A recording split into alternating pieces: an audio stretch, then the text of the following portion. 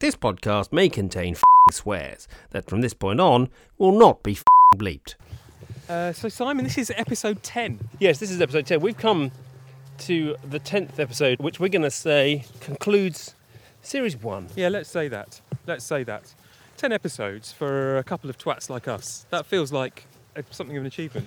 Certainly in this year it does, doesn't it? Yeah, for sure. I mean, what a ridiculous year. Really ridiculous. In fact, there's a nice kind of circularity, because we started in April under a tree 2 metres apart, because that's what we were allowed. Yeah. And we're finishing in November walking across a field 2 metres apart. because that's what is currently allowed. Yeah, exactly. There It's was ridiculous. a brief but anyway, sort of few days in the sun in the middle when we were allowed to be Yeah. indoors. that's true. We But even once now- went into a pub. Yeah, classic times. But yeah, 10 episodes. It's been great. Thanks for listening. If you still are. If there's anyone out there, thanks for listening. We still haven't done the thing where you look at your numbers, have we? This is largely because I am a coward. Oh, well, I'm a massive coward. I'm a massive Noel coward. Yeah, but I reckon I get the feeling that you would go, yeah, okay, let's look. And I'm more like, no, what's the point? Really? I'd have said it was the other way around. Oh, okay, well, that's interesting. Uh, I just feel like if we find out no one's listening, it'll be, what's the point? yeah. And if we find out shitloads of people are listening, Like, oh, pressure. I'll go, oh, Christ, no, that'll change it. So I figure, why find out? So, I mean, I know my mum's listening. I know my mum started. So your mum's not listening anymore. Well, no, I think it's just she's just baffled by tech. So, oh, Mum, I didn't mean that. And when you get to this bit, you can tell me off, and I'll know if you've got to it because you'll Yeah, definitely tell me off Exactly, it's a test. for that. Very clever. Yeah, you passed, Mum. Anyway, 10 is a thing. 10 is double figures. If this was an innings, if you were batting, Yeah. you'd think, oh, I'm in here. Oh, would you? Are you in at 10?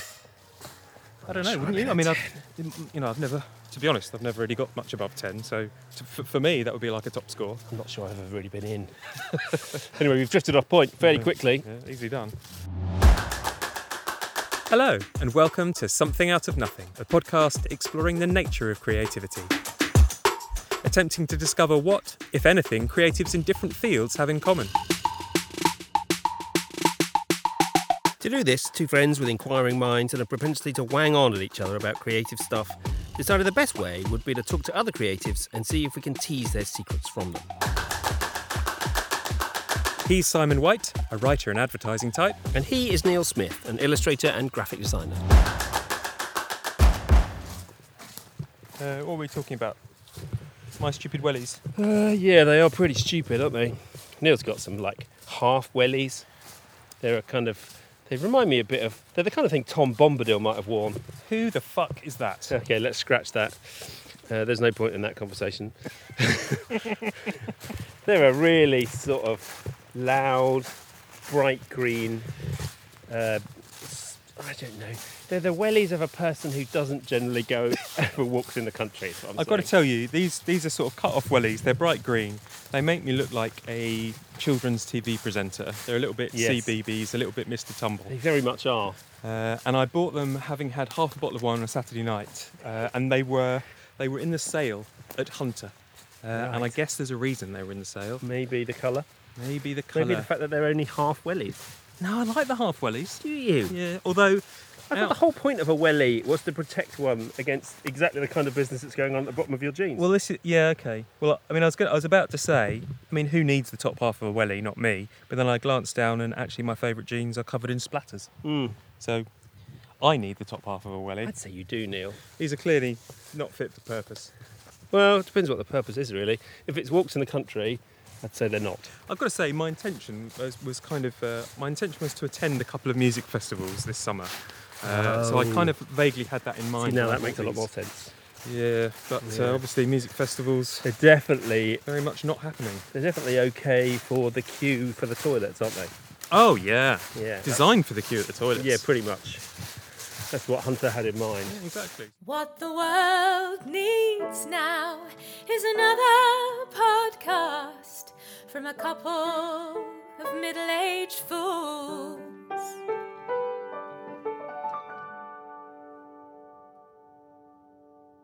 That's exactly right. So our guest today is Iridian Brook, the writer and broadcaster Ridian kindly invited us up to his lovely house in southwest London. And I know Red from way back in the day, a little bit like Phil from some episodes back. Yeah. We worked together on advertising. Was Ridian? Did he work with Phil too? Was that a different place? Well, Red was freelance then, so yes, I'd say he did. Yeah. Ah. Yeah, I think we were. There was a time when we were at Marble Arch. I'm sure I remember Red being there, and Phil definitely was. Yeah. So yes. Huh. Should probably have thought about that, shouldn't I? No, it's all right. So Ridian's book was picked up by Ridley Scott's production company and turned into a Hollywood blockbuster film starring Keira Knightley. Is it Scott-free? Say what? Is it Scott-free production? I didn't realise that either. Yeah, it is. I'm dreadful, aren't I? I really need to do some research. Oh well, it's kind of you're not really that guy. You're more of a styled out kind of a guy. So Yeah, that's true. yeah. Although I didn't then, did I? Well, no, no, all right. Not so much. Okay, Scott-free. Yes, good. But yes, it is quite a big. So it's should we say lavish? Really lavish, really lavish. I'll confess I haven't read the book, but I did watch the film, and I think the film got. You now have a signed copy of the book. I do. Very proud of it.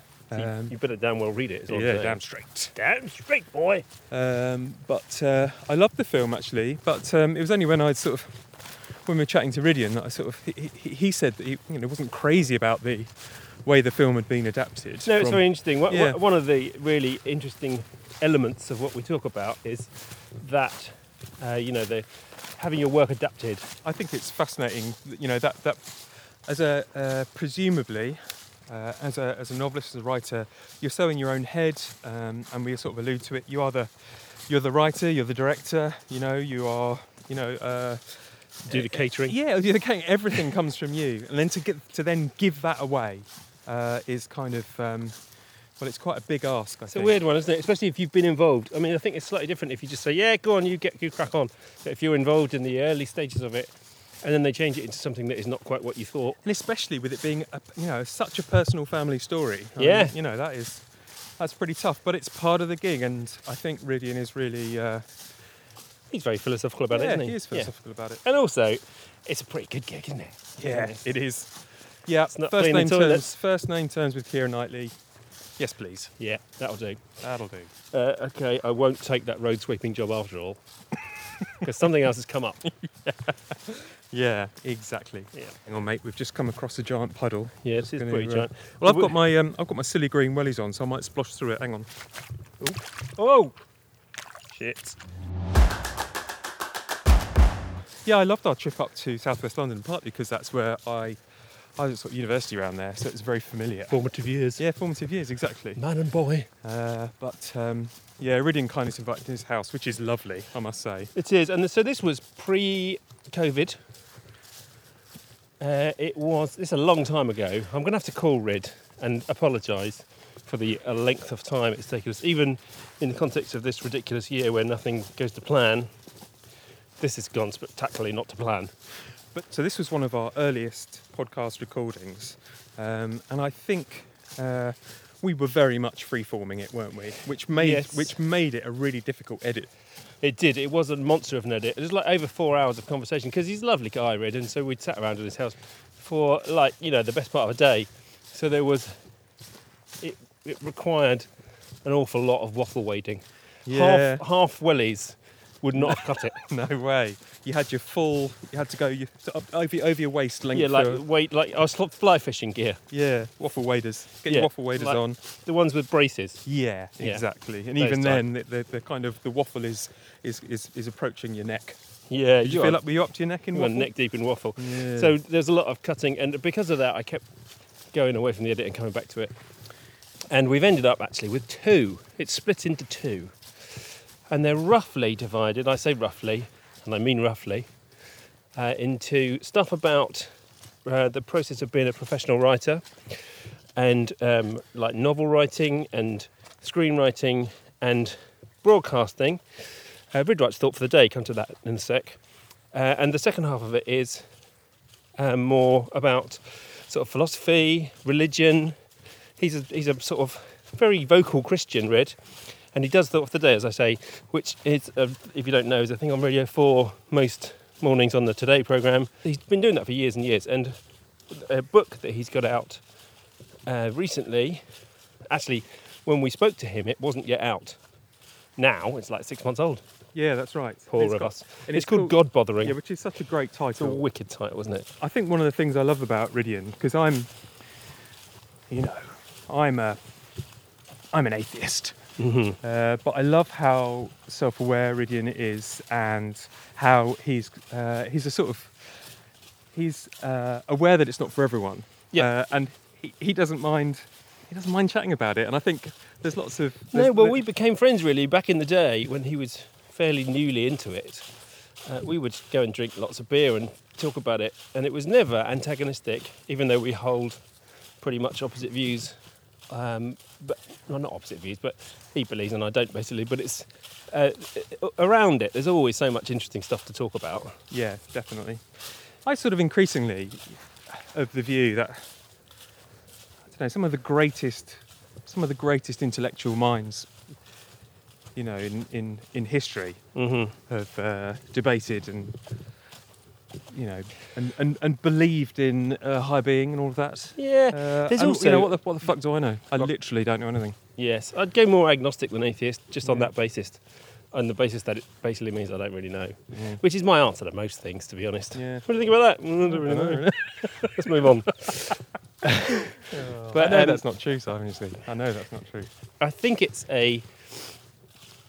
refreshing because it's so unlike modern society to have an open mind and to be able to have a free-ranging discussion on a subject about which you disagree.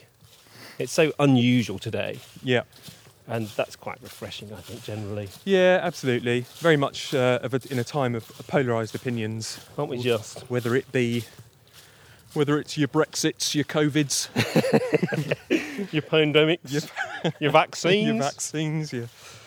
Is it a vaccine, Simon? Or the government inserting a microchip into our brains, Yeah, so the biggest defence to that argument, I think, is this government. Yeah. You seriously think they're that organised? Maybe it's all a cover. Maybe this blundering, fuckwittery is all just a cover for. I mean, when he pulls off the human mask, that's the right, to lizard reveal inside. that. Yeah, I mean, I'm not saying our government are lizards, but maybe David Icke was onto something. I think we've possibly strayed from the point a little bit now. So anyway, what I was saying was, first half, writing, process of being a professional writer, what that entails, and the sort of thought processes that accompany it. And the second section, part 2, is much more about this kind of philosophy, religion, and general musings, which you may well enjoy if you're into that kind of thing, or if you enjoyed the first one, because he's a really good talker, isn't he? He's a great talker, a bit like Ali Bruce Ball, as a sort of professional broadcaster. Just got a terrific He's just voice. got a really lovely voice. Yeah, just keep talking. But Ridian is so sort of bright. I sort of had that slight sense, as I did when we were chatting to Simon Evans, you're going to say. Evans. So I had that sense that I did when we were chatting. Being slightly outclassed. Yeah, I don't know. I never felt particularly outclassed, Simon, but certainly knew that I was talking to somebody who had a much bigger brain than me. Yeah. But that didn't stop.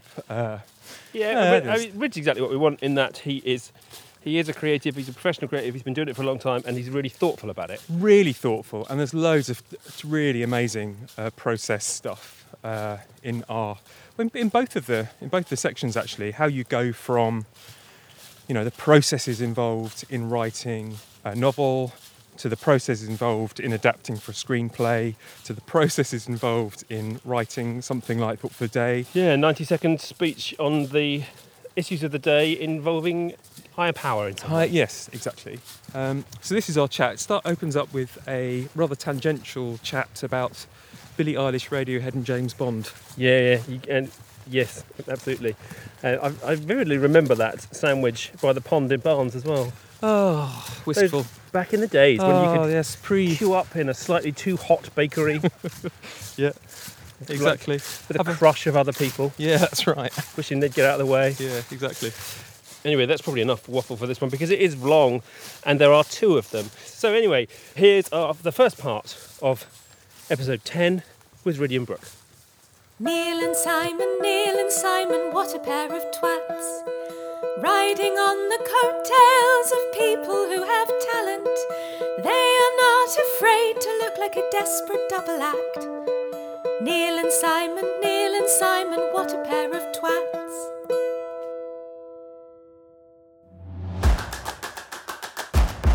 So we were chatting by the pond in Barnes over a sandwich. We were breezing on about Bond for some reason. I think it was something to do with my Pilates class yesterday where the topic came up. It's because the theme tune's out today. That was it. We were talking about the theme tune. Billie Eilish. We were talking about the Billie Eilish theme tune. And then you like the Radiohead And I one. was saying, my favourite Bond theme was the Radiohead one that never got used. And Simon straight away said, well, that's clearly a commercial decision. A commercial decision. So but my daughter is about to be 18, she's 17, and she loves Billie Eilish. She's right in her heartland of sort of angsty singer-songwriters. Billie Eilish is actually quite good. Oh, I think she's wonderful. I'm Yeah. a fan. Yeah. But I'm agnostic. what is slightly cynical is that she and most of her peers have never seen a Bond film, not interested. But I think there's a very good chance that she'll go and see this one because Billie Eilish is involved. And that is the heart of that decision, isn't it? That sort of marketing idea around films is that what we want is the 16 to 24-year-old, they're working as a waitress or in a pub or whatever. How do we get them to spend that small amount of disposable income they've got on 15 quid on a ticket to come and see the Bond film? And it's not going to be Radiohead. No, that's true. but my thing on the Radiohead thing was like, why didn't they choose it? Because it's great. It's clearly better. But it's clearly better than the Sam Smith one. Yeah. But the Sam Smith one gets bums on seats Yeah. or gets a different demographic of bums on seats. Yeah. And it just made me think, I wonder if you have had those kind of conversations, those kind of clearly very commercial conversations around the Aftermath book. When you were adapting it for the screen, you must have had loads of conversations where they're actually as the creative or the artist or the writer on it, you're kind of removed from those kind of decisions. Well, there's a big difference between the novels and the scripts. Yeah. So, I mean, I'm I guess what you might call literary fiction in terms of novels. So that generally means I'm writing what I want to write. Yeah. And I guess The Aftermath was probably the most sort of commercial book I've written as an idea because it was genre, arguably romantic history, almost. So they marketed it in a particular way with a cover that was genre. So with scripts, it's a collaborative form. So you're already involved in sort of dissipating, sharing ideas, and the money involved is much greater. Yeah. So there's much more anxiety around finance, And especially in film. Is there also because there's more money involved, is there also a kind of, well, they're paying me a lot of money, I should do what they want? Is there that element, or is there more of a kind of, no, I've got to stick to my guns and get this as I want? I'm not really a hired gun kind of writer. No. I mean, I did write a screenplay for The Aftermath before I wrote the book, unusually. Yes. Because it got commissioned by Ridley Scott's company. Yeah. So that's almost by mistake. Actually. How I came to it is, of course, all those years ago, you sent me a draft of it. Yeah. And disappointingly, our conversation about that is lost. Yeah. Because there's an email string of us chatting about it, and then say, let's have a phone call. Yeah, so yeah. I can't remember how the conversation went, but so the idea for the Aftermath, I mean, was a family story, and when my dad told me the story, I thought I've got to write this down, and it was probably about 2001. I'd written 2 novels. I was just trying to get into script writing and get out of advertising. So I needed a bread and butter. Yeah. Quite hard to earn a living as a novelist. I'd had a couple of kids. It was my wife's a teacher. It was tight. So I had to, find a way of earning a living. And I thought, well, I'll try the script writing. So I wrote an outline of The Aftermath as though it were for potentially a novel, but could easily have been for a film. Yeah. And back then I conceived it as a kind of big David Lean kind of scale sort of story. Oh, it is so David Lean-y, potentially, isn't it? Yeah. And stuck it in a drawer and, went on and I worked for the BBC. I wrote Silent and Witness for a couple of seasons and then... How did you get that gig, for somebody who's looking to get out of advertising and into screenwriting? I mean, you don't just presumably didn't just stroll into the BBC and... No, well, what I realised quickly is you have to have some sort of proof that you can write a script, whether it's commissioned or not. So I had to write a script. So I wrote a speculative script, which was like a calling card that got me into the meeting. Oh, great. And then a friend of mine who was in film commissioned me to write something that didn't happen. But as a consequence of that, I went to another meeting with the BBC and learnt that they were looking for Easter-themed sort of play for today's for BBC. Oh, BBC yeah, One. was that the Tim Spall one? Mr. Harvey Lights a Candle. That's it, yeah. And I'd been doing Thought for the Day for about 3 or 4 years, so obviously there was a faith, element to what I was bringing to the table. Yeah. And they said, why don't you come up with some ideas? So I came up with this story of a school trip that goes to Salisbury Cathedral and goes wrong. And they really liked it. They commissioned a script. And Hilary Salmon, who's the executive producer, said, who do you think should play Mr. Harvey? And I said, well, I really think Timothy Spall would be great. She said, well, why don't we send it to him? So they sent it to him. And it was quite quick. It was like 3 or 4 weeks. He got back and said, I'd like to play this. Wow. And actually then... I'd forgotten it was Salisbury. Yeah. So it got made. Yeah. And it was actually, I remember when it got made, the time from me delivering a 4-page outline to principal photography, first day of shooting, was 12 months. And I remember Hilary saying to me, that's pretty quick. Don't think this happens like this every time. This is rookie's luck, Yeah, right. So that's how I got into it. And as a consequence of that, if you've got a credit, they ask you to do other things. Back then, it's changing now. But they said, do you want to write for Silent Witness? Because we like to use different writers. And I'd never seen Silent Witness at this point. Right. And so I watched a few and I went to pitch some ideas to them. And I was terribly naive, but actually my naivety was a strength because I said, this show is all about dead bodies and no one's asking the question, what next? Let's have a question that explores the existential element side of things. And Steve Matthews, who was the script editor on it, who's now a good friend, I call him Silent Steve. If my phone rings and it says silent, it's Steve Matthews. He was a brilliant script editor. And so I did 2 seasons of that, which was a lot of fun. Yeah, and great for your craft as well, I'd have thought. Very good for your craft and good for your bank balance. It's the most successful BBC crime show ever. Is it? Because it sells in something like, I don't know how many countries. So I get royalty. The only thing I still get royalties from is Silent Witness, which I wrote. Radio-friendly unit shifter. 15, mass market filth. Excellent. So they actually filmed one of them, South Walpole Way, just here. There's a scene where they they kill a pizza delivery boy. Fantastic. And they had to kill him in the South Walpole Way, and they shut the whole road down, much to everyone's chagrin. And I really upset my neighbours. So I was able to give up the day job, as it were, and make that my day job.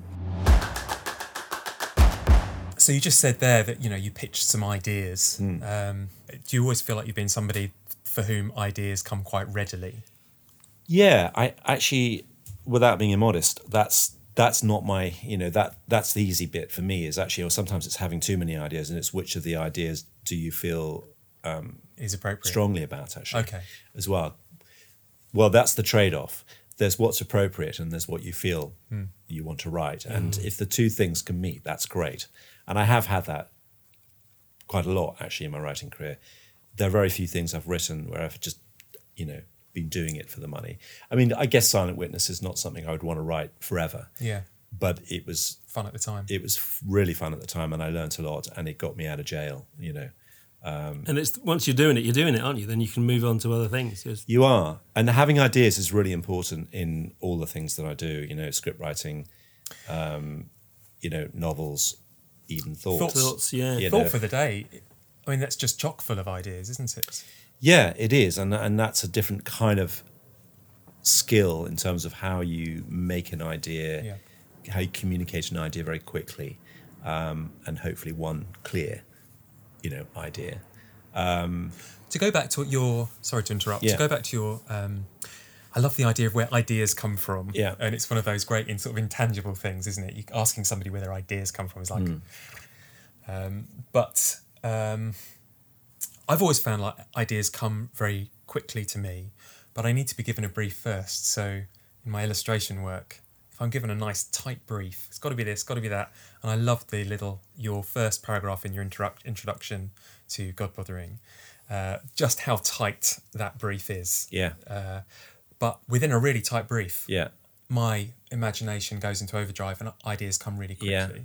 Do you feel like, do you need a brief for those ideas to come quickly? Or do you find yourself just having ideas for, oh, that would make an interesting, this idea I'm thinking about would make a really interesting book. This idea would make a really interesting musical. Or do you need to be, does it go back to your advertising days where presumably you were given briefs? Well, advertising is a kind of good sort of ground, it's a good learning school. It's a good school for all this stuff in the sense that you're constantly dealing with ideas and quite quick turnover, and you have to develop a thick skin in terms of Absolutely. rejection and not holding things quite lightly.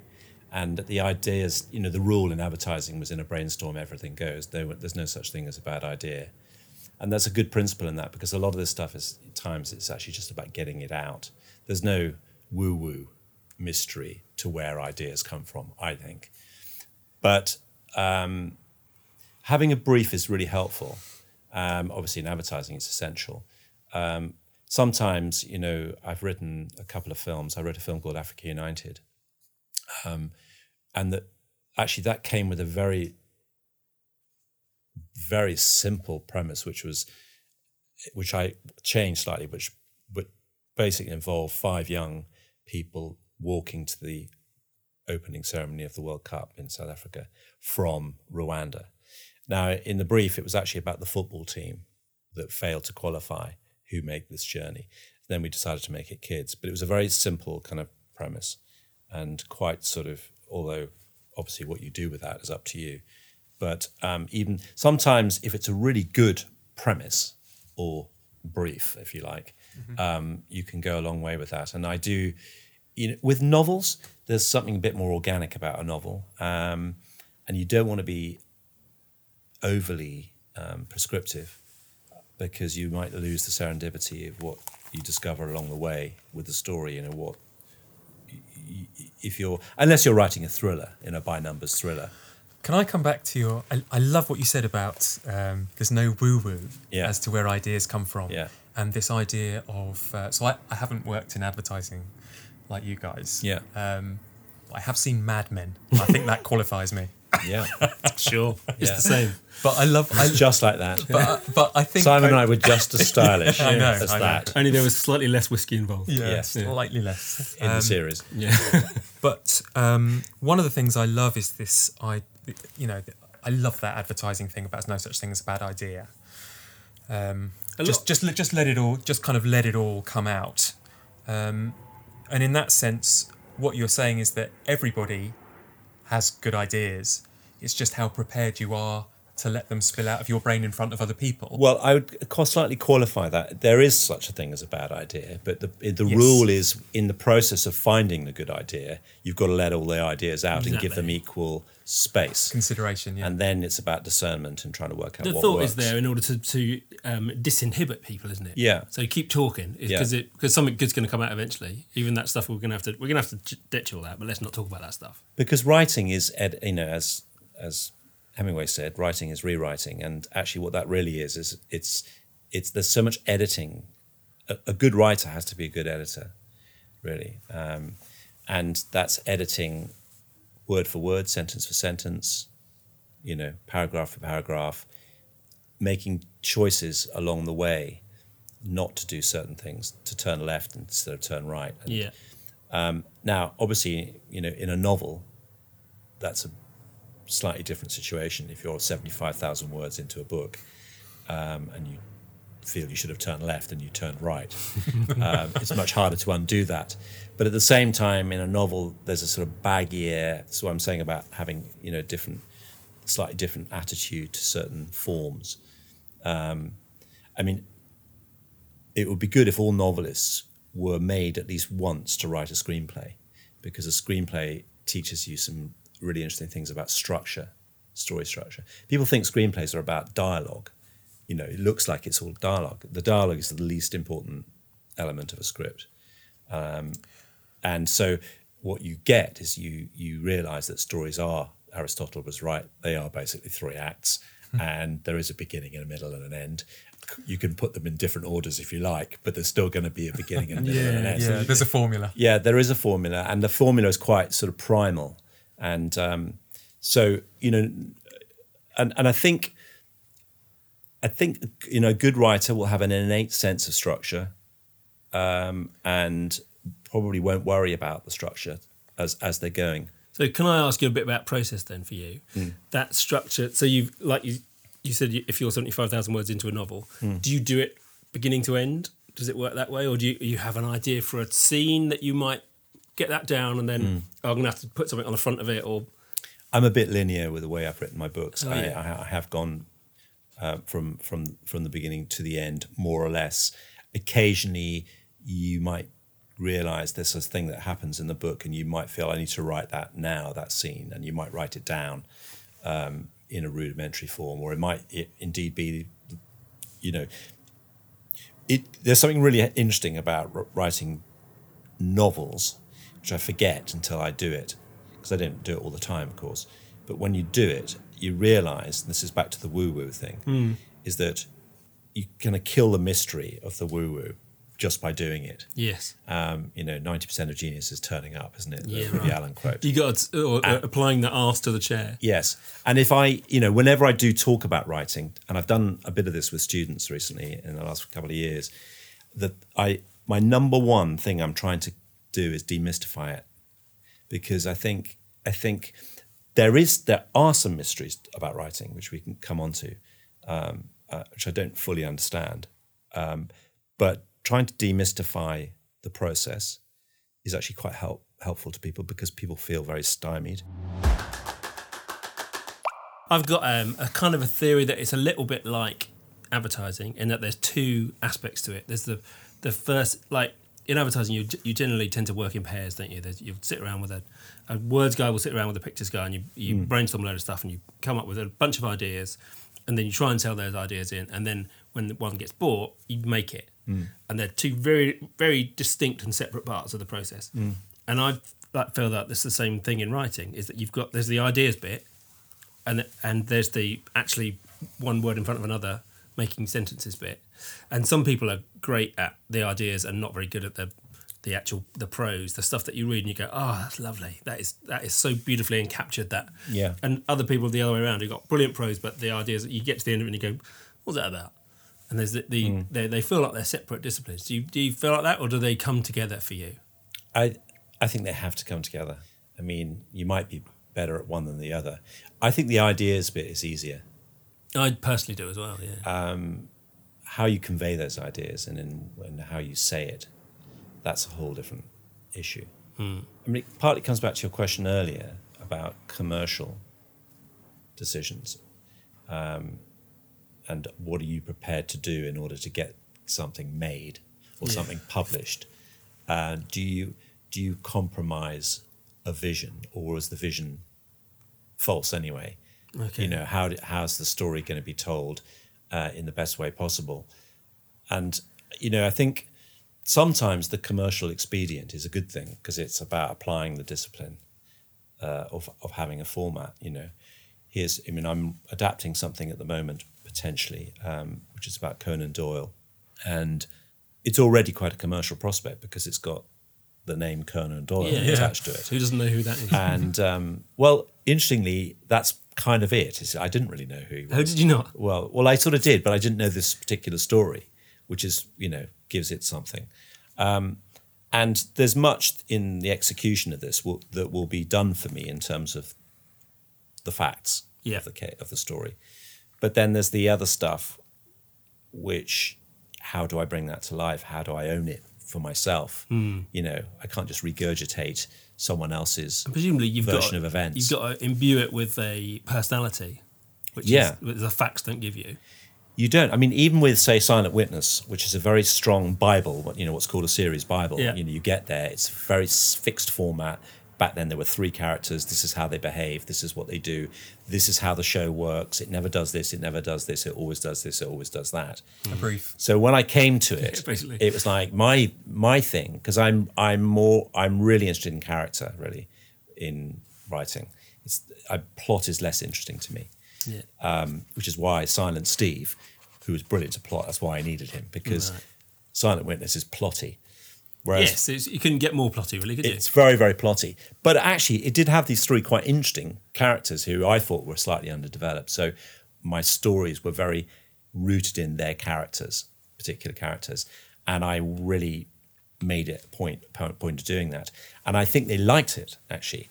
But it created another problem, which I don't know if I can completely go into. But there's this, there's this challenge with series like that where the characters or the actors who are playing the characters think they are the show. Yeah, sure.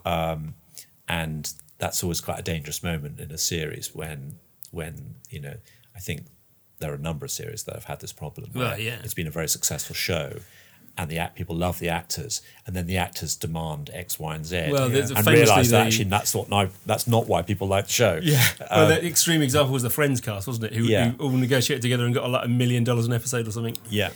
So just to finish that point, that's really, for me, character is story ultimately. So if you convey a real person, or if the reader or the viewer is looking at this character going, yeah, this is a real, I may not like them, or they may be things, that I don't like about them. You buy it. You buy the person. That person exists in my imagination at least. So that's where, for me, a lot of the work needs to go, because your stories are about people.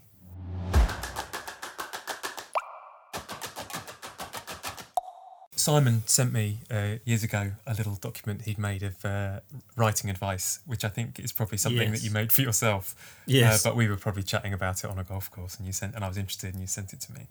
And there was a lovely one. I can't remember who it was. Just the idea. Go on, tell me what it was. I'll tell you what it was. It's about don't start your novel with the weather. People will skip forward. Elmore Leonard. People like people, and people will skip forward. People are wont to skip forward looking for people. Don't start with the weather unless you're Thomas Hardy. Yeah, sure, yeah. You'll get away with it. So I have you've got so many ideas coming out there that I'm super interested in. Yeah. I want to get back to the Aftermath thing as well in a minute. Yeah. So just to clarify quickly, it wasn't my question before wasn't really about what will you do to get a film made. It was really to do with the collaboration between you as a writer and a film company and directors. How much compromise is there between how much compromise is sort of imposed on you, how much you're prepared to accept, and often do you find, oh, actually that was a really good idea. Yeah. Somebody will say, well, we need to do this, because someone was saying on the way up that originally in the Aftermath, Keira Knightley's character had 2 children. Another child, yeah. Yeah. So when you sent me that screenplay, obviously it was 20 years ago, so I don't remember it. So I read it again before we came up here and watched the film again to remind myself. And I was struck by how different they are. Now, obviously, that's the first draft of a script. I've not read the book, I will confess. Okay. I'll confess it too. First draft of the script to the finished produced film. Yeah. Obviously, there's going to be a lot of things that change. I'm interested in what that process was. How much of it was you? What was it imposed upon you? So the screenplay that you read was very sort of almost like a sort of template for my novel. Yeah. Which I had wanted to write and had started to write actually, but it got commissioned before I had a book contract to write that book. Right. And then I wrote 50 pages of the book, and my agent got me a very big book deal. Splendid. Big enough to park the screenplay and write the book. Right. And then I came back to the screenplay 2 years later, and they were happy to wait because it had been sold in 25 countries. And then I was done, and I handed it over to a team of script writers. And I guess there are a number of things to say about this, the issues of compromise. Obviously, when you're a novelist, you are the director, the producer, the writer, the editor. Costume designer. So the vision is yours to realise, really. Which is why a lot of novelists shouldn't really be screenwriters, and a lot of them aren't, because they can't compromise that vision. Yeah. then again, film is doing something else. And, you know, I've had 2 books made into film. So you learn quickly that this is a different form and it's a different way of telling the story. So the letting it go, you have to let it go. And I did have to let it go. I was frustrated by some of the choices they made, and I wouldn't have made those choices as a filmmaker. Yeah. If I wasn't a novelist, I'd be a director, because film is a director's medium. Absolutely. Television is a writer's medium. So they say, yeah. Would you agree with that, having done both? Yeah, definitely. Yeah. Again, that might be slightly changing because there's lots of migration of talent from film now into television. That's where the money's going. But there's a lot of directors who come from film to television now who are getting a rude awakening. It's like, you're not the boss here, mate. It's weird, isn't it? Because it always used to be that there was a sliding scale when film was at the top. Yeah. And it seems like it's tipped a little bit, and some of the big budget telly is chomping the film. But just to go back to the compromise, you know, I when I handed the script over, as it were, to others, the producer of the film, who's a good friend, he said, "Rid, if we shot your film, it would cost about 100 million euros more than the 20 we think we're going to make it for." So that was a commercial. So there's a very practical, and he was probably exaggerating, but my version was quite widescreen and multi-stranded with lots of different stories. In film is very reductive, and you can usually only root for 1 or 2 people, and whereas in the novel, whilst it was a 3 focused, or maybe 4 if you include the son, the film, they took a decision early that it would be essentially through Rachel, the main character's, you know, Kira, as played by Kira, and I get that. I absolutely understand that, because you've got 2 hours and you need to know who you're following, and very few films have multi-strands unless it's a kind of Robert Altman movie or whatever, and they're rare. You know, you go to most movies, you're with 1 person or 2. Yeah. But I feel like with the colossal boom in superhero movies, you know, they've had to find a way, haven't they? Well, yeah. And that depends how you feel about Martin Scorsese's quote recently about whether Marvel movies are cinema or not. Yeah. But those ensemble, I mean, you know, say what you like about those movies, they do a great job at giving. They do. Giving a multiple. What do you call that?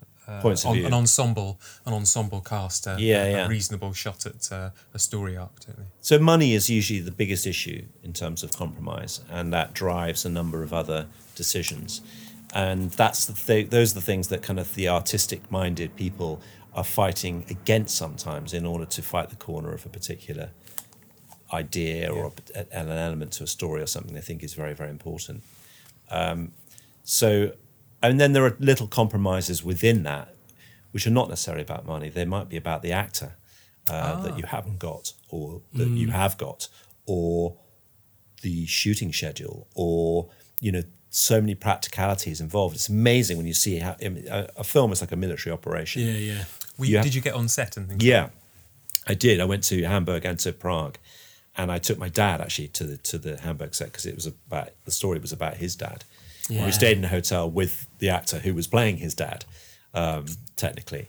That's crazy. Jason Clarke, and it was a lot of fun, and we had a lot of fun on the set, and they were very professional, and, you know, I think the process was sort of pleasure pain for me, because I think you know, after the success of the book and having this big sort of Hollywood movie, it's like you just want it to be good, and I didn't think it was good. I didn't think it was terrible. It got pretty harshly dealt with by the critics, which I think probably wasn't quite fair, actually. I would agree with that. I think it's better than it was reviewed, but I still think it could have been better. And I think some of those decisions were, a couple of them were sort of around the fundamentals of what you focus on, and a couple of them were just sort of choices about language and tone and what you focus on. I'm fascinated by tone. Yeah. In kind of all artistic, you know, endeavours, like this idea of giving a tone of voice. What's the right tone of voice for this?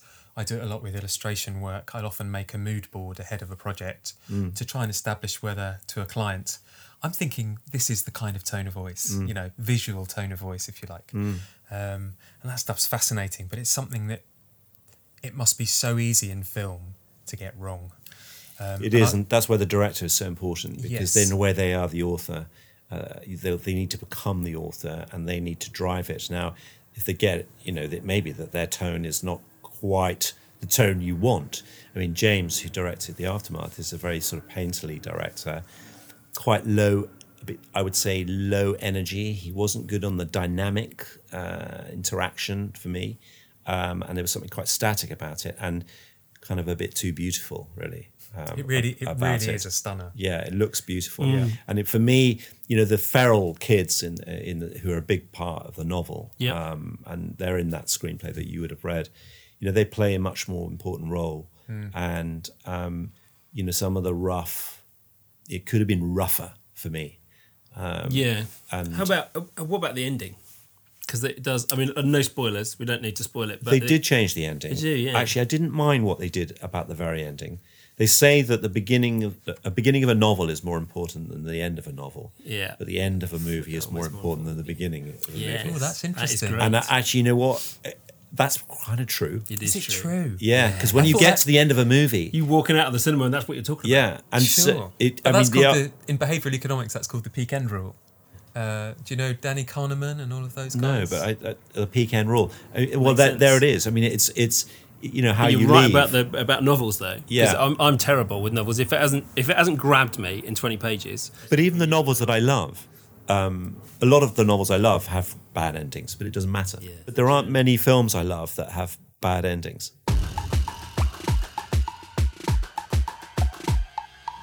I know you're not very plotty as a writer generally, but do you have in mind...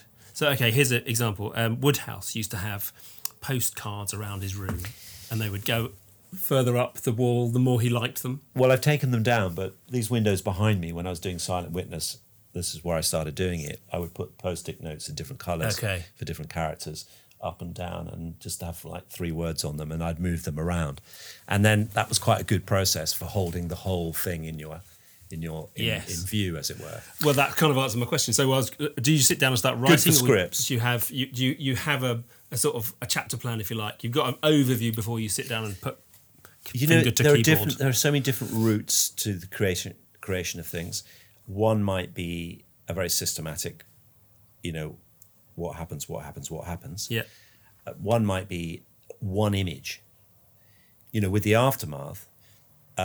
Again, they didn't use this in the film, which is a shame because it's so cinematic. There was a scene in it where Lewis, who was my grandfather, and this was a true bit of the story, he had an orange in his pocket, and he met some feral kids who stopped his car. He got out, and these kids came out, and they'd not seen an orange, and the kid took it, and he bit into the orange. He didn't even know that you had to show him how to peel it. Yeah. And I thought that's an amazing image, on lots of levels, and especially the way they shot it, where it's all bleached out, and if you got a big orange thing, that would have been so that might be the central image around which you build that sort of setup. And that gives you a tone of voice, though, doesn't it? That really lends itself to, like you say, that image is so sort of evocative. Yeah. You almost feel like you could show the whole cast that and say, this is what we're trying to do. Yeah, you could. And that's what you'd have done. Well, in meetings I kept bringing it up, actually, interestingly, but it other things are happening. Again, there are so many moving parts to a film, and some of those moving parts are executive producers who change, come in and out of meetings, and sometimes it's a new one. Or you have a new distributor. It was going to be Canal Plou, Studio Canal, and then it became Fox, Searchlight, who were great. But you've got a whole new raft of people, presumably. Yeah, so there are different. That's why a producer who's a good Jack actually was a good midwife for this project. He had a vision of what it should be about, and he and I sort of agreed about that. But there was a moment where he said, "You're not going to like what we're doing, right now, Rid." And he was kind of right. But I was sort of hoping that it sounds like you didn't hate it, but it wasn't the way you'd have done it. No, but I felt the same about Taliesin Jones, the film that they did. I guess it's what they say about you've got to let go. I guess that is what they mean, though. Yeah. In that it can't be all you all the way. I remember watching the Atonement in early screening of Atonement, sitting behind Ian McEwan in Richmond, and watching him. I watched him more than I watched the film. Was he squirming? I was just so curious to see what he thought of that film, and I didn't like that film. The beginning's very good, like his book. Yes. He's very good at beginnings. Books, interestingly. He's less good at endings, in my view. But I was just sort of curious as to how he was responding, and I mean, he probably didn't care because the book went on to sell gazillions, and I think the film probably helped him. But you know, there is a sort of you just sort of have to grow up really as a writer and just say this is a different form. Or And- don't do it. Do you know Alan Moore? Yes, Famously with The Watchmen, yeah, he said this isn't a film. Yeah. It isn't a TV series. It's a comic. Yeah. I wrote it as a comic. Yeah. Stop trying to make it something it's not. yeah. And Look how that's gone, though. It's now both, isn't it? yeah, it's not They've a very. just done a television series. Well, it's haven't not Yeah, a very. and it was a it's not film a very before that. good film. I guess the point is he wasn't involved in it at all. But yes, that was my point. Yeah. If you don't like it, you know, he opted out. He said, "I'm not having anything to do with this." Yeah. You know, not in my name, kind of thing. Yeah. If you have to do it, then crack on. But I don't want anything to do with it. So I suppose if you can't handle the idea of compromise, and you can't handle the idea of lots of creative input from Yeah. executive producers, co-writers, script, Don't be a script writer. Then don't do You it. have to have a very thick skin. I mean, in a sense, it's been helpful being a scriptwriter, being a novelist, because it gives you a slightly thicker skin. I've never been heavily edited as a novelist. The Aftermath was the most heavily edited, but only in a very particular. It was 25,000 words longer than it actually came out, and the cuts weren't that what was there was bad. It was just, if you cut them, it will make these bits better. And it was quite a big moment where I had to decide, and I kind of saw it straight away. And the reason I saw it straight away was because of my film script hat. I could see that it was right, so I wasn't precious about it. I mean, as it is, my agent, I think my wife Nicola, both felt they should have left them in. It would have been fine, because it's a novel and people will like that material. Yeah. But they were being quite Can you do a writer's cut? a writer's cut. Yeah. Funny enough, I did think about that the other Did day. you? I was thinking, I've got these 25,000 words, and the book's done well Or a enough massive that appendix. people there might be enough of a readership for that. Yeah, I bet there would be. The director's cut. Yeah. I bet there would be, because there's enough people who bought it and loved it who would want to. Here's the bits we cut out, which is the same thought, isn't it, as the sort of deleted scenes. And that is another cracking comment. These boys are at the top of their game.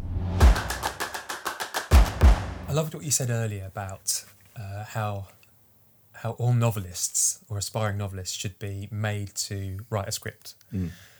How did you learn to write a script? Well, I did it by doing it, and obviously looking at some scripts, just in terms of how they're laid out. And So you didn't study for that. I didn't study for that, but I didn't study for my writing really, other than reading a lot and So you're self-taught. scribbling from an early age. Yeah, I mean, I've always liked stories, and I've always been good at English, and I can write fairly naturally. It's not hard. Obviously writing is hard. Writing something interesting is hard. But yeah, I'm self-taught really. It's an interesting form of script because essentially it's a set of instructions for other people. Yes. Is it Paul Schrader, the taxi driver? Guy's got a lovely quote about screenplays. Screenplays are not works of art; they are invitations for others to collaborate on a work of art. Yeah, and well, they are. I mean, I think the instructions thing is quite helpful because it's like, it's instructions for actors, instructions for sound, instructions for lighting, instructions for obviously director. So it needs to read as though there's a story, and it can be. I mean, some scripts are fun to read. Some scripts for really good movies are actually not that great. Interestingly, I mean, I've got a bunch of screenplays over there, the ones that are published by Faber, and there's an art to reading a script. Yes, that is not quite the same as reading a book. You've got, the guys who make films have got to be really good at reading scripts, and they're reading all sorts of things. They're reading a line, they're going, that's $10,000, or that's $1 million. I'm sure you read it. Train hits building is a one line that costs $10 million. That's brilliant. I guess you'll read it quite differently as a production designer than you would as an actor. Well, of course. Yeah. And whereas the actors are going, how good does this make me? How funny am I? Sure. Or I can't say that. So all these different interpretations of the same script. Yeah. So, notes, you get notes. You Yeah. get notes from everybody because everyone has a view. Yeah. That's why you You see, that sounds like hard work. back to the thick skin. You Well, know? that's back to advertising, isn't it? Like one of the things that really struck me about advertising is that the difference it is between different kinds of writing is that you write something quite short and you'll get 30 people with an opinion on it. Yeah. Whereas if you're writing more long form things like whether it's novels or just longer, like say if it's a website even, the more words there are, it seems the less you'll get in terms of specific feedback. But I guess scripts are like that, aren't they? Because it's condensed, there's not that many words in it, but you've got an awful lot of people who've got an opinion on it and have also got a say in whether or not it goes forward. Yeah, and you have to be, who's the power in the room, you know, or where's the money in the room? You know, sometimes you'll get a note from an executive producer and you're like, what the hell was that? You know, that was nothing to do with anything. Yeah. But then you realise Somebody that having a bad person's day. like paying for half of it. He's got the checkbook. Yeah. Steve Jobs used to have this. I read a lovely book about Pixar. They were sort of, they were overlapped with Steve Jobs. And they said Steve Jobs would just go into a room and pick a fight, just say something outrageous, just to establish who he had in the room. Yeah. If anyone stood up to him, Yeah. okay. He was happy. Yeah, well, kind of, but okay, I've Yeah. got you. Yeah. Anyone else? Yeah. So okay, if you're going to stand up to one, I know, I've got to shout you down, but the rest of these guys. Yes, you and know. that's an interesting thing there, which is sticking. How do you stick to your guns? You know, when you write a script, particularly, you know, you go for your meetings, and there are certain things you feel, you know, you're killing your darlings issues, but sometimes it's like it's interesting how often, you know, in a first draft, someone once said to me, a first draft of your screenplay, I guarantee the first 15 pages of your script won't exist. You know, because you always start too early. Yeah. Story, and that's You got to come in late. come in media res, you know. Yeah. And so there are certain things that you forget, even though you're doing it a lot. When you go, oh yeah, of course I'm starting this too late, or that's a bit on the nose, or show don't tell, or these little kind of rules that some of which are, you know, internalized, and many of which are true, and to be obeyed or to be. What are the ones listened that are to. most precious to you? Are they? Well, they're slightly different for the different forms, I guess. I try with everything. I really try and picture it in my mind, you know, but it doesn't mean I have to picture it in order to write it down. This is the woo woo bit about writing that I don't completely understand. Okay, brilliant. Which is, I could think of of something's going to happen in a scene, and then I could write it. But it was only in the writing of it down that something else happens, and I discover the thing that I really have to write, rather than the thing I thought I had to write before I started to write the thing I've just thought of. If that makes sense. Yes, it does make perfect sense. And I don't really understand what happens there, but there's absolutely something physical involved, whether it's fingers on a pen, and there's a difference between keyboards and fountain pens, which I'll come on to. But there's something happens in the moment of putting it down there. And that's, again, something I keep forgetting until I'm doing it. So back to novel writing, especially as novel writing, you know, there's a sort of... I mean, a novel is a big undertaking. I mean, Murakami writes a book about running, which is really about... I love that book. Which is really a book about writing. And he says, you know, writing a novel is like writing a marathon. You've got to be in shape. It's one foot after another. You can't go too fast, you know. And sentence by sentence by sentence by sentence by sentence, you know. It's patience, you know. It's not a sprint. I wrote, actually, I love that book. I had a spell where I was a runner, and I was just 5 years of running, and I went from hating it to really loving it, to having terrible knees and having to give it up. Yeah. But in that time, I read all of the running books that I possibly could, and one of them was the Murakami one, mostly because I just love Murakami. But Murakami writing about running was like, yay! It's like the Holy Grail. But I loved his thing. I wrote a little note here. I just wrote Murakami /Chandler, and in his book he talks about the sort of heavy lifting of writing, how he follows the Raymond Chandler approach, which is to get up, discipline, sat down, or goes for his run, sits himself down between 8 and 1, even if he's not writing a book, even if he's going through a spell where words are hard to come by, he sits there, Yeah. and that's Well, this is the turning up thing. And routine, it took me a while to work out the routine and to get over kind of guilt as well, because some people can write for 7 hours or 8 hours, some write for 2 hours, and there is no rule about how long it should be. It's really down to you. Some people write better at night, some people write better in the day, some people have to write at night because they can't write in the day, or, there are sort of have-tos, and then there are your sort of optimums. And I just took a view that, I have a family, my wife's a teacher, she's home by 4, I'm at home, I'm going to start early. I think I'm a morning guy, but I'm only a morning guy because I've made myself a morning guy.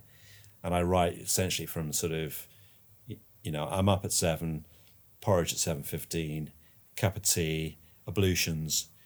Most people have left the house. I walk to work because I don't walk to work, so I walk around the block. Do you? Yeah, rather than go straight to my desk, get some oxygen in the I head. used to try doing that. I was so ill-disciplined. I never Pick stuck up to a it. coffee. Pick up a coffee from Rudy's. I'm usually at my desk by about 8:30. The phone has been a disaster, and the internet has been pretty bad. Smartphone, absolute nightmare. It's an absolute disaster. Yeah. And actually, it's only when I'm really, I've got a commission to write X that I can put the phone upstairs. But at the moment, I'm in a sort of pushing lots of things out there. The phone's here, and it's a nightmare. But essentially, if I can get from sort of 9 till 1 without too much interruption, that's 4 hours is about right. Anything else is a bonus. Swim at lunchtime, walk, whatever. In the afternoon, bit of admin. If I'm on a deadline or I'm under pressure, then I'll write in the afternoons, and sometimes, rarely, I'll write in the evenings. But routine is so important. In a way, a writer's life sounds kind of glamorous, but really, most writers are just sort of strenuously trying to carve out a dull existence.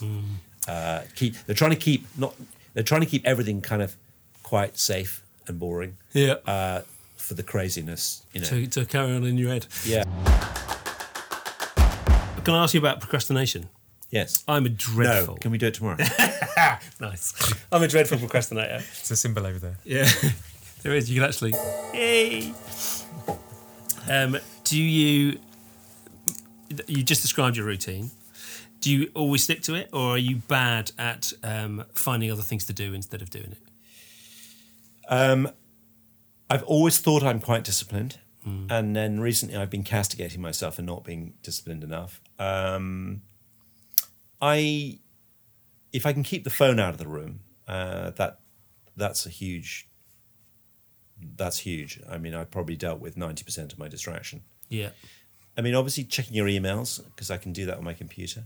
Do you turn it off? Do you turn the Wi-Fi off? Well, my last novel, The Killing of Butterfly Joe, I wrote longhand and then I put it on a computer. And that was really interesting for a number of reasons. One, writing longhand was interesting. Yeah. Because I think you use almost a slightly different bit of your brain. I bet you do, actually. I haven't done it for so long. I really long. enjoyed it. And you don't edit as you go. Get it down, edit later. So that's good. What? Getting the slab of putty out, Yeah. the clay out, getting the slab of clay to mould, for that it was really good. So I would recommend longhand writing. Then did you get it The typed other up, or did advantage of someone else that is type that I it? didn't have a computer in the room. Yes. So I couldn't check my emails or the cricket score Yeah. or The cricket. the rugby score. Cricket is troublesome, isn't it? Test matches are Test matches are a my nightmare. absolute kryptonite. If there's Well, I'd managed to get the little box on BBC where the cricket score is just down. It used to be CFAX, which was the best way Yes. to watch cricket by a long way. now you have the box on the bottom of your screen. So exciting watching cricket on CFAX. yeah, Come on. yeah. Especially when Michael Atherton was batting. You'd be staring at the score and it wouldn't change for about 45 minutes. And then there would be like a... He was our generation's 3. boycott, wasn't he? I He suppose? was, yeah. He was... So I digress, but I'm an extrovert doing an introvert's job. So That's a lovely phrase. I like... My wife is probably an introvert doing an extrovert's job. She's a teacher. So we have very different days and we have very different kind of needs, I guess. I want to see my friends and do stuff at the end of the day, and I do. And I do a fair bit of organising sometimes during the day around that. I don't think to be a writer you have to be an introvert. And I don't think you have to be difficult and sort of hermit-like. Those things can be an advantage. But being a misanthrope can be a huge disadvantage because it means you don't understand people. And Well, you can't write about... And it seems to me, from the work of yours that I've read, you come off like a real people person. Listening to some of your thoughts for the day. So the other day, Parasite won Best Picture, and two things came out of that interview with the director that prompted me to think of you. The first one was that the director, Bong Joon-ho, in his speech said that the personal is the most creative, and he accredited it to Martin Scorsese. And it struck me, listening to some of your thoughts of the day, a lot of them are so personal. They really are about you, and if they're not about you, they're about real people. And then the same director had a tweet later in the day, or somebody tweeted about him from an interview. What does his creative life look like? And he said, I like a simple lifestyle, drink coffee, write, and try not to meet a lot of people. And I thought those were kind of, you must be a real people person to be able to write the way you do. But at the same time, writing to me, to a non-writer, feels like such a, I suppose the cliche of the writer as a hermit. Yeah. Well, I do have the isolation because I am here on my own most days for large periods of time. And I forget that until I meet somebody. I go, oh yeah, people. But do you need to be out to meet people? Does being around people, does it bring ideas? Does it give you ideas for character, for personality traits? Does it remind you that, actually people aren't always the same? People are really nuanced and strange. I came to writing in my 20s, and the reason partly I started writing was because I was ill. I had an illness for a couple of years, and that was quite significant for a couple of reasons. One, I was very lonely with it, and I had to learn to enjoy my own company. And I read a lot, and then I started to write. And I also came to faith at that time. And so a combination of things happened to me that were, I guess, quite internal and to do with my thought life, if you like, and my, internal conversation. And whilst I can yabba yabba for, with the best of them, it was really good for me and probably helped me become a writer because I learned to really think and to look and, to observe and to look at things. In terms of people, wherever we go away, we went to Mexico recently for the Hay Festival, and we travelled as well. And whenever I go away, I go, oh my God, this is so good. It's so good. There's something about travel which is incredibly good. The enemy of narrow-mindedness, they call it, don't they? Yeah, and it's really good to get out of the routine if you've got a routine, and it's really good to get some perspective, and it can really fire up some thoughts and ideas.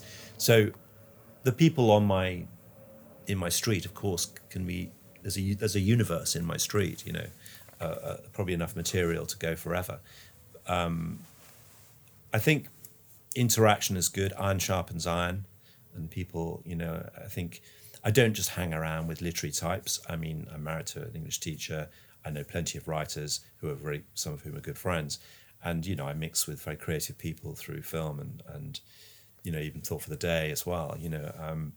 And I've met some amazing people through the writing. But I live in Sheen with all kinds of mums and dads who do different jobs. There are a lot of media people here, but, different kinds of people, different, and I really like that. It's been you play a bit of football? Play a little bit of football. Presumably that's not all writers. No, it's a couple of writers. There's a lawyer, there's a brain surgeon, there's a couple of plumbers, there's a comedian, there's a hairdresser, there's a driver, there's it's a mix. I love that. One of the things I love the most about moving out of, I miss London a lot, but when we moved to Salisbury and Simon and I met playing cricket, one of the most fun things about playing village cricket in the New Forest, as somebody who come from London, was playing in a team with a vicar, a postman, a guy who ran the fishmongers, two guys who literally just come from the forest that morning, chopping down trees. Yeah, loads of farmers. And for me, as somebody who'd been a Londoner, hanging out with a load of like-minded London media types, it was just amazing. And I mean, it's I loved interesting. You know, I agree. I think for life that's good. Whether it's good for writing, who will know? I don't know the answer. I only have to, I have to be true to who I am. You know, some writers really will just hang around with other writers, and I mean, sometimes I read certain writers and I get the feeling that that's what they do, and their preoccupations are writerly, and their reference points are literary, and that's fine. And there's plenty of brilliant writing that comes out of that. But the ability to convey that and to picture it and communicate that in an interesting way to other people probably has nothing to do with whether you're an introvert or an extrovert, or whether you've got lots of friends or no friends, or it probably has a little bit to do with your routine, and because you've got to get it out, you've got to do it. But there's no one way to be a writer. That's the interesting thing about it. It's not. There is a cliched idea of what a writer is, but from the writers I've met and known, there's not really. They're quite different. So there we go. That was our first chat, first half, if you like. Part 1 of a 2-part. Yes. If you like that, try the next one. Yes, quite. So, and if it feels like it didn't really finish, like, it's a bit kind of like Empire Strikes Back, hasn't really got an end, because there's another part to come. Yeah, exactly, which climaxes in the tasting of some fancy chocolate and discussions about philosophy and things. And things. Yeah, things. Yeah. So if you're interested in this, the softer stuff, the more philosophy, religion, a bit of kind of, I don't know, what would you say, views on the approach to life? Yes, I would say that all of those things. Then stick around for part 2, which is more of the same sort of creativity chats, but probably just with a hint of reflection and philosophy thrown in. Reflection's the word I was looking for, thank you. Yeah. Well done. Thank you. Crack on.